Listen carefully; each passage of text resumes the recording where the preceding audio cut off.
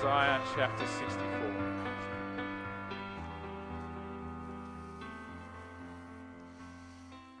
And so this morning we're not going to have it read out before we start, but we're going to spend most of our time in that chapter this morning, and I'll be reading it as we go through.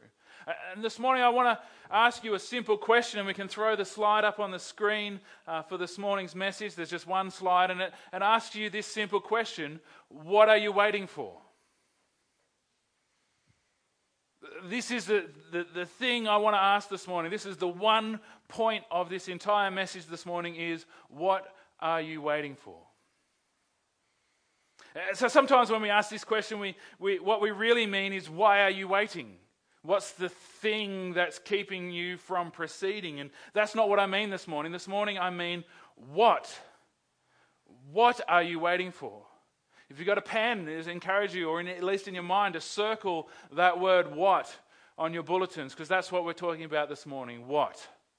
What are you waiting for? Not who, not why, not how, not when, but what are you waiting for? What is the thing that you are waiting for? What are you hoping for God to do in your life? In what way are you waiting for God's rule and reign, His kingdom, to burst through into this world and manifest itself in your life? What are you waiting for your community? What are you waiting for your church? What are you waiting for your family? What are you waiting for?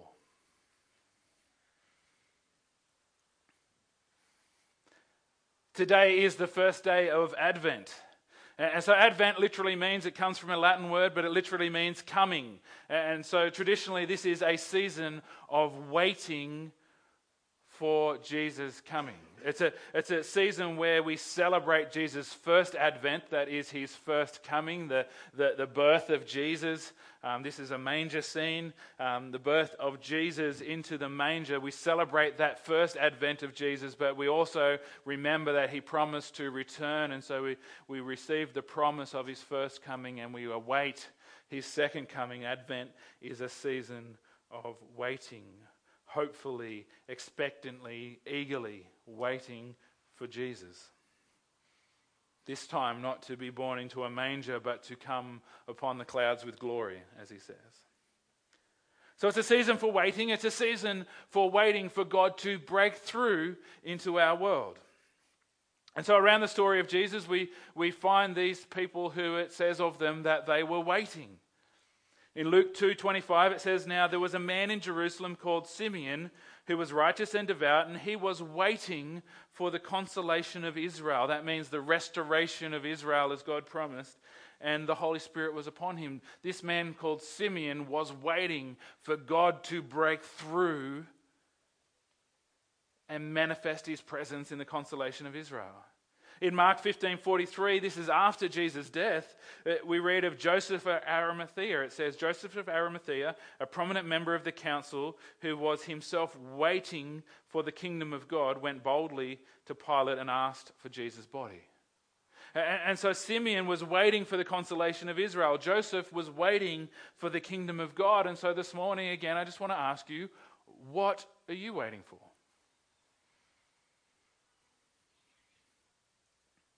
What are you waiting for? And so the passage I've asked you to open to, chapter 64 of Isaiah, is a passage about waiting on God. This is written in the context of post-exilic Israel. That means that Israel and Judah have been destroyed. God's people, the nations that existed of God's people, have been destroyed, and their inhabitants have been exiled to Babylon and Assyria, and Jerusalem and the temple is in ruins. And at this time it's likely that the people are returned to Jerusalem, but Jerusalem is not yet restored. They're returned home, but they're not a restored people. You couldn't call them a nation. You could probably call them a group of people hoveling in tents in ruins. And so they're waiting for the fulfillment of God's promises. It's a cry of God to break through the heavens and manifest his presence on earth. In verse 1 and 2 of Isaiah 64, it says this: "Oh, that you would rend the heavens and come down, that the mountains would tremble before you, as when fire sets twigs ablaze and causes water to boil. Come down to make your name known to your enemies and cause the nations to quake before you. This is a cry for God to break through from the heavens and manifest his presence on earth. The prophet says, "Oh, that you would rend the heavens and come down." This is desperation. This is eagerness. This is emotional cry, waiting for God to break through. I can't read Hebrew, so I have to trust biblical commentators who can, but they say that these first two verses of Isaiah chapter 64 are a bit of a shambles in Hebrew. They're not poetically written and well polished. It's a earthy, raw cry for God just to break through. It's an emotional cry for God to break through. And the prophet knows that when God breaks through from heaven to earth, his presence manifests itself. Just like a fire sets sticks ablaze and causes water to boil, God's presence manifests itself. We can see the result of it. He says, mountains shake, nations quake, and enemies know the name of God when he manifests his presence. God's presence is tangible. God's presence transforms the environment in which he manifests it. And Isaiah knows this. The prophet who wrote this chapter knows this because he can call to memory the way that God has manifested his presence in the past. In verses 3 and 5, he goes on to say, "For when you did awesome things that we did not expect, you came down and the mountains trembled before you." And so it's likely the prophet is recalling the history of Israel where God's presence manifests itself on Mount Sinai and it shook and the mountain was as if it was on fire and the people of Israel said to Moses, "Well, you go up there, we'll stay back here," because of the awesome manifestation of God's presence on the mountain. And it says in verse 4, "Since ancient times no one has heard, no ear has perceived, no eye has seen any God beside you who acts on behalf of those who" what? "Who wait for him." No eye has seen any God besides the Lord who acts on behalf of those who wait for him.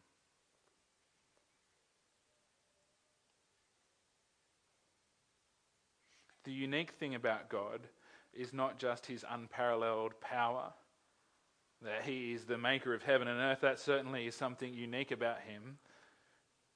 But the prophet identifies here that the uniqueness about our God compared to other supposed gods is that he uses his power and his might for those who wait on him. God acts on behalf of those who wait on him. But this waiting is not a passive thing. It's not an ambiguous thing. It's not a sitting still thing. It's an active, persistent, unflinching trust in God.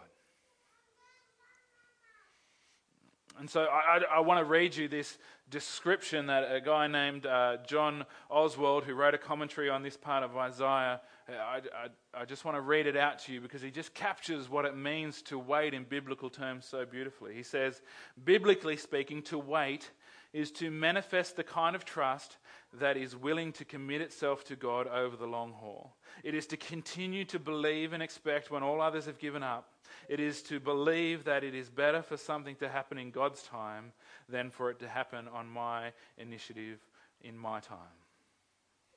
And so waiting on God is an unwavering trust in him. It is an unwavering belief in him that keeps persistently waiting on God when all else have given up. It's a persistent desire to continue to come before God and wait upon him and ask for the what that you are waiting for, and trusting in him to bring the what into your life and not trying to manifest it, bring it about in your own strength. Waiting on God isn't passive. It is active, deliberate, intentional, persistent. It's this cry of Isaiah, oh, that you would rend the heavens and come down, that the mountains would tremble before you, that you would manifest your presence in this space. So if that's what waiting is, again, what I want to ask you this morning, I said it's the only point I had this morning, is what are you waiting for? What is it that you are waiting on Yahweh, the God of heaven, the creator of heaven and earth, for? I'm reading this excellent book at the moment. It's called The Circle Maker, and someone bought it for me probably about 7 years ago, and I started to read it and I was a bit meh. And for a number of reasons, I got prompted just to remember that that's on my shelf, and it's the right time for me to be reading it because God's just enriching me in my prayer through it. And he says on page 22 of this book, in terms of our prayers and coming before God, he says, now here is the problem. Most of us don't get what we want simply because we don't know what we want. Most of us don't get what we want simply because we don't know what we want. And so the thing is, you need to know what you're waiting for. Otherwise, you're probably going to be waiting a really long time.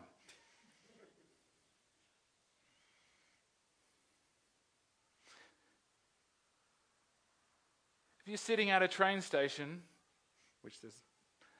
let's imagine Sydney, because there's only really one or two that come through here unless you're going to catch a freight train. But if you're sitting at a train station at Redfern in Sydney, train after train is going to come in. But if you don't know which one you're waiting for, you'll never know when to jump on it.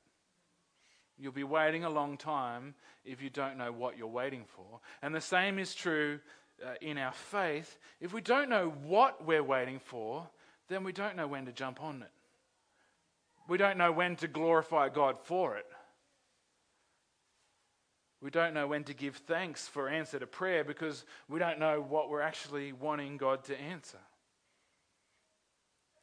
And so the prophet in Isaiah chapter 64 has a very clear understanding of what he is waiting for. And we're going to jump to verse 10 to 12 for a moment. We'll jump back to where we finished off. But in verse 10 and 12, he says this to God, your sacred cities have become a desert. Even Zion, that is a name for Jerusalem, is a desert. Jerusalem, a desolation. Our holy and glorious temple where our fathers praised you has been burned with fire, and all that we treasure lies in ruins.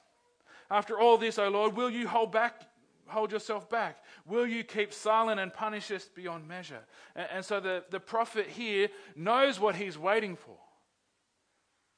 As I said, it's likely that the people of Israel, the remnants of the exile, have been returned to Jerusalem. So they're no longer waiting for return, but they're waiting for restoration. The city of Zion, Jerusalem, is in ruins. It's a desert and desolation. The temple in which God is worshipped is in ruins. And so when the prophet Isaiah says, oh, that you would rend the heavens and come down, that the mountains would tremble before you, what he has in mind, what he's waiting on God for is that the city of Jerusalem, that Judah, the promised land would be restored, that the people of Israel, God's people, would be restored to it, that worship would be restored in the temple.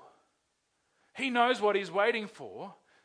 He's not asking for some ambiguous, it'd be nice if God's presence kind of showed up and we could, enjoy that for a while. He has a very clear picture of what he's waiting for. You need to know what you're waiting for.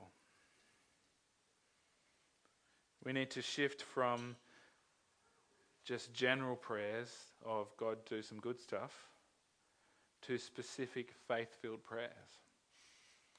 And so in the Circle Maker, a few pages over on page 26, Mark Batterson says this. The more faith that you have, the more specific your prayers will be, and the more specific your prayers are, the more glory God receives. Let me read that again. The more faith that you have, the more specific your prayers will be. And the more specific your prayers are, the more glory God receives.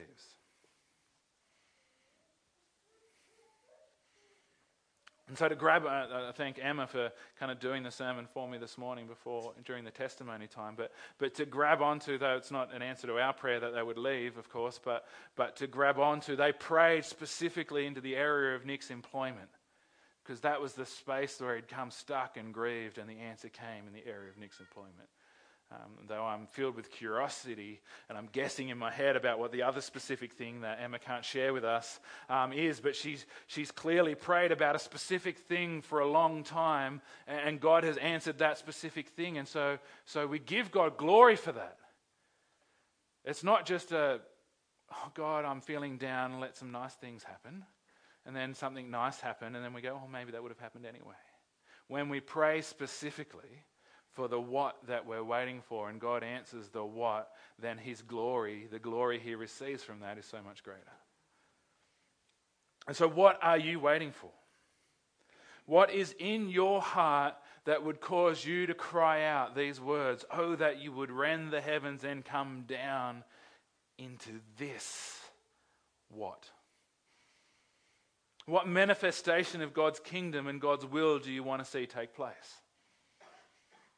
In your life, in your church, in your family, in your community, in your nation, in the planet that we inhabit. What are you waiting for God to do?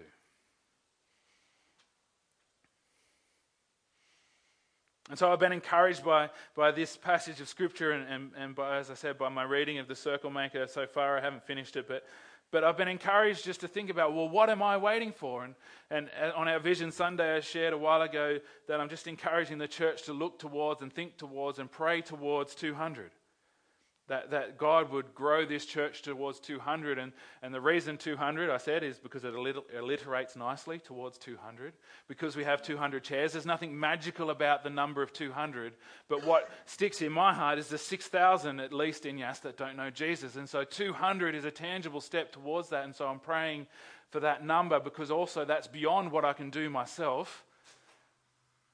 Though I need to partner with God in that, of course. I need to be loving and leading people towards Jesus. But I pray for 200, because when this is a church of 200 people, who gets the glory?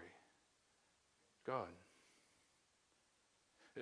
We shared during our meeting 2 weeks ago that over the course of this year we've functioned in a deficit. We're not in debt, but we will be soon if we don't shift this. We've functioned at a deficit of about $8,000 this year. And so we have about $7,000 left in the bank. And so if you can do the maths, we're not going to get through next year.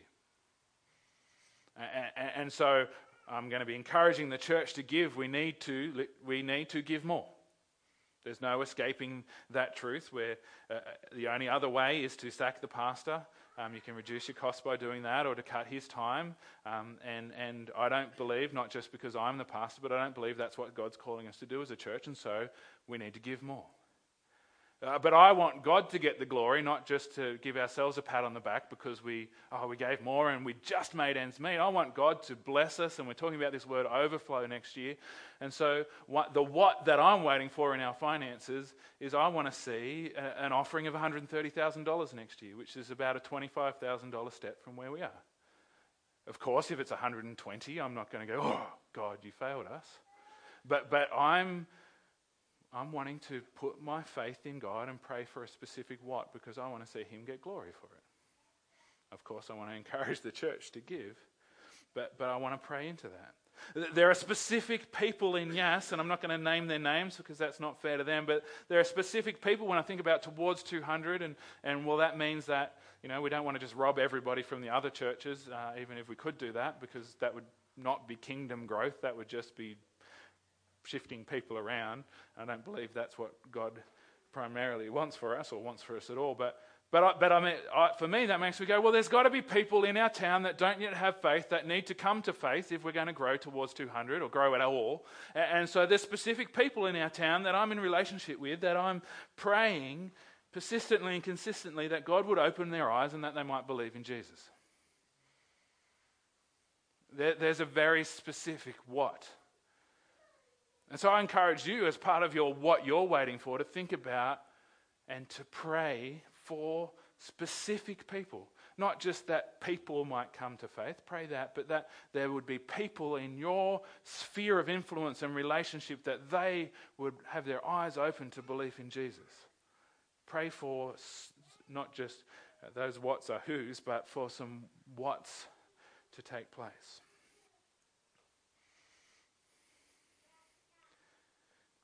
On page 43 of The Circle Maker, Mark Batterson says this: "Nothing honors God more than a big dream that is way beyond our ability to accomplish. Why? Because there is no way we can take credit for it. And nothing is better for your spiritual development than a big dream, because it keeps us on our knees in raw dependence upon God." And so what I want to encourage you to do is to use your imagination. What would your family look like? What would your town look like? What would your friendships look like? What would your workplace look like if God's kingdom reign was fully manifest there?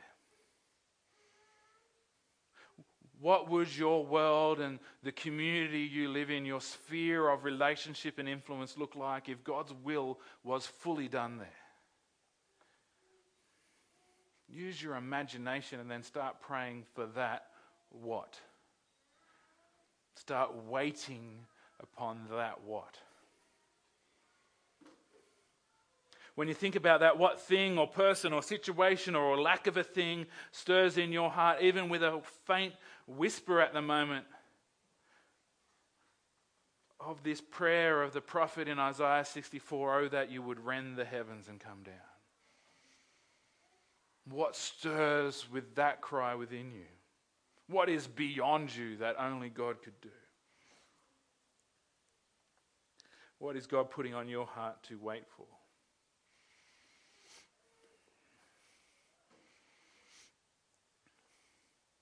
What are you waiting for? And so when you know what the what is, then the prophet goes on to say that, well, we need to call upon the name of the Lord. And so in Isaiah chapter 64, verses 6 and 7, he says, "All of us have become like one who is unclean. All our righteous acts are like filthy rags. We all shrivel up like a leaf, and like the wind, our sins sweep us away. No one calls on your name or even strives to lay hold of you. For you have hidden your face from us and made us waste away because of our sins." And so the prophet says all our efforts at righteousness are filthy rags.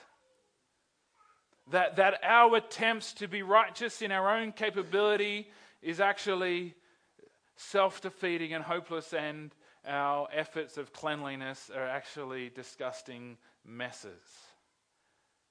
But this side of Jesus, we've been made holy and righteous without blemish through faith in Jesus.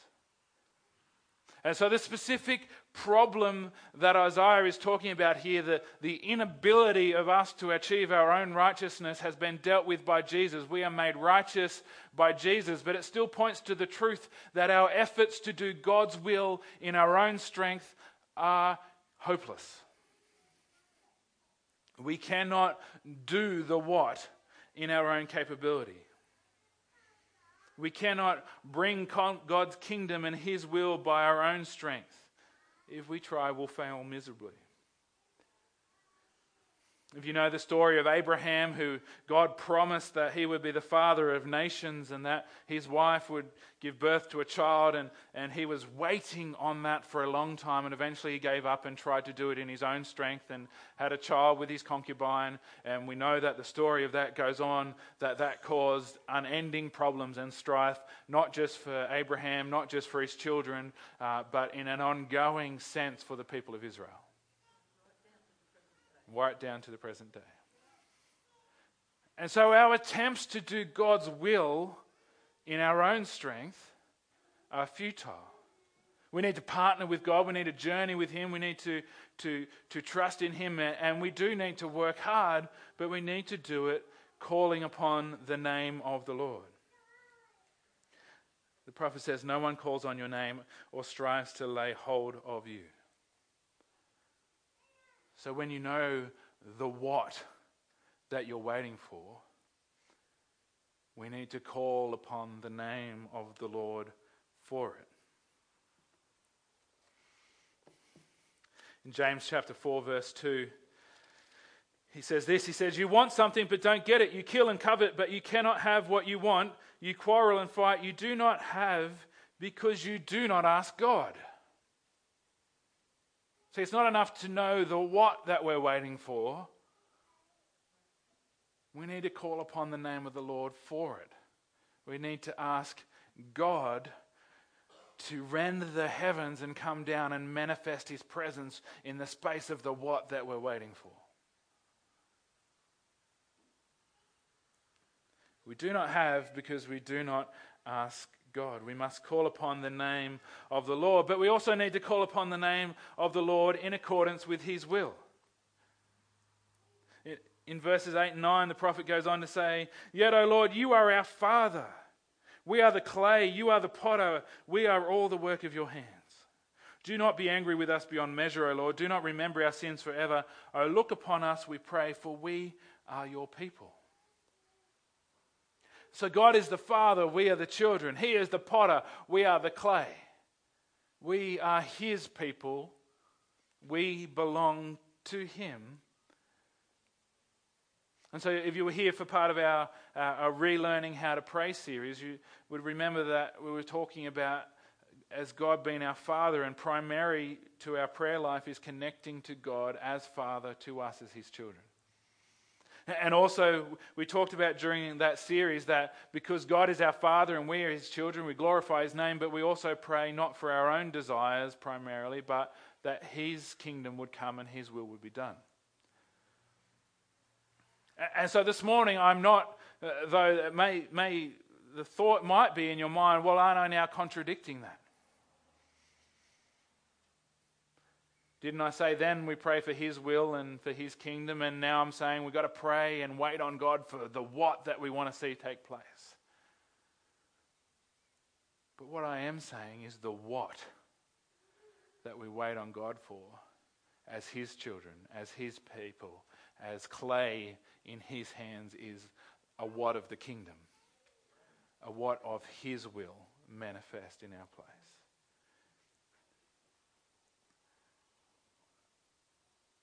So when I say, what are you waiting for? I say, what manifestation of God's kingdom, of his will, of his presence are you looking for in your life?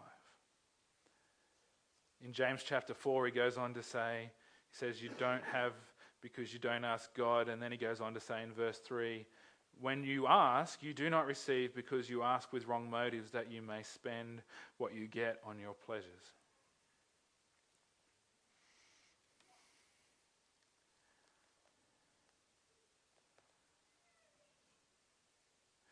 So I do believe that God delights to give his children good gifts. He does care about you enjoying life.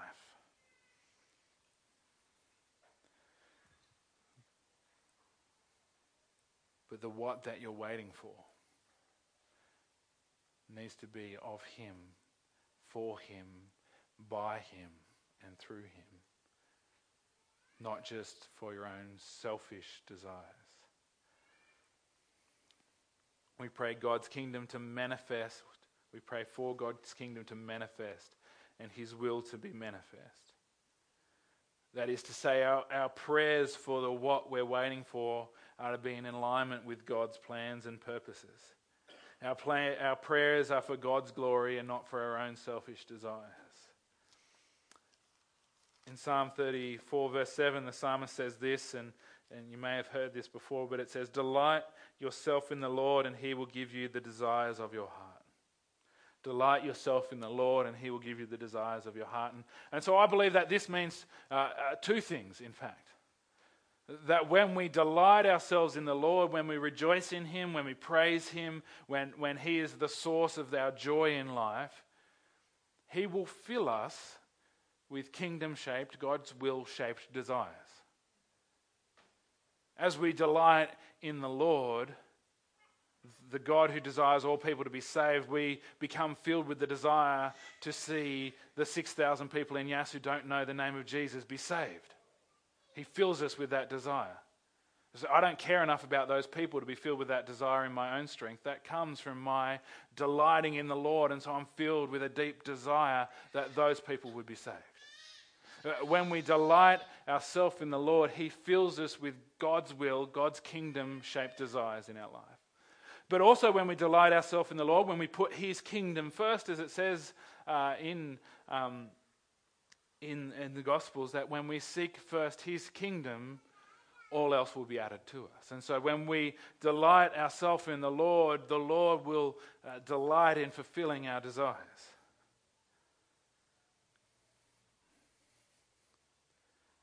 And so this is about aligning ourselves through worshipping, through delighting in who God is, through delighting in His word, so that what we're waiting for becomes God kingdom shaped, God's will shaped. That His will may be done in us and through us.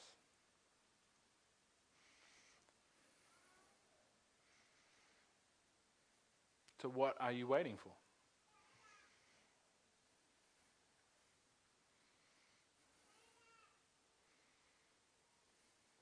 Some of us this morning will, just at the asking of that question, be able to list off a whole bunch of things, and there'll be things that are so in your heart that you're just crying out for God for, that what is an obvious answer. For some of us, the thought of having a what that we're waiting for might be a new concept, that our thought of, trusting in God means that we just kind of cruise along and wait for whatever He kind of puts on our plate. And so for some of us, that idea of thinking, what am I waiting for God to do, to manifest in my life, that thought will be so abstract to us that we just don't really have a what to think about. Let my encouragement to you be to dream big kingdom-shaped dreams. Dream big kingdom-shaped dreams about what God could do in your life, about what God could do in your church, about what God could do in your community, about what God could do in this town, about what God could do in your family. Dream big dreams about what God's kingdom fully manifest in the world around you would look like. And whatever jumps out of that in your heart, that you say, yes, God. Whatever in that is that you would rend the heavens and come down, heartfelt cry within those dreams. Wait on God for that. Tell Him what it looks like.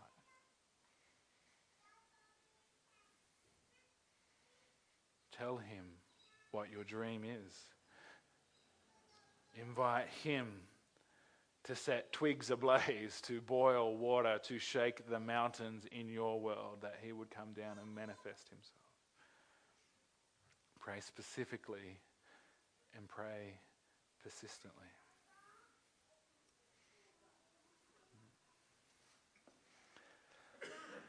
And so the team's going to come and lead us in worship. I'm going to pray, but I want to leave you with that question. What are you waiting for? Advent is a season of waiting. But it's not a season of hopeless waiting, because we wait for Jesus coming again based on the promise that He has already come.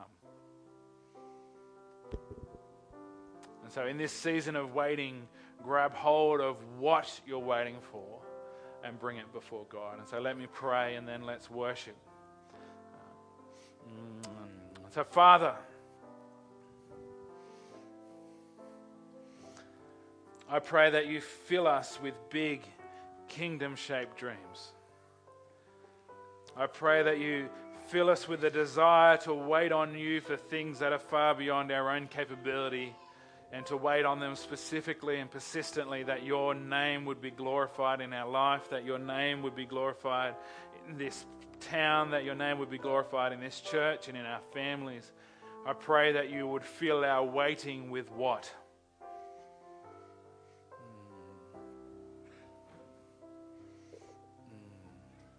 Yeah, Father, and I pray that you give us, persistence in the waiting, intention in the waiting, desperation in the waiting. That we would wait on you to rend the heavens and come down. Oh, that you would rend the heavens and come down, Lord. And we pray this in the name of Jesus, who has already come and has promised he will return. In Jesus' name we pray. Amen.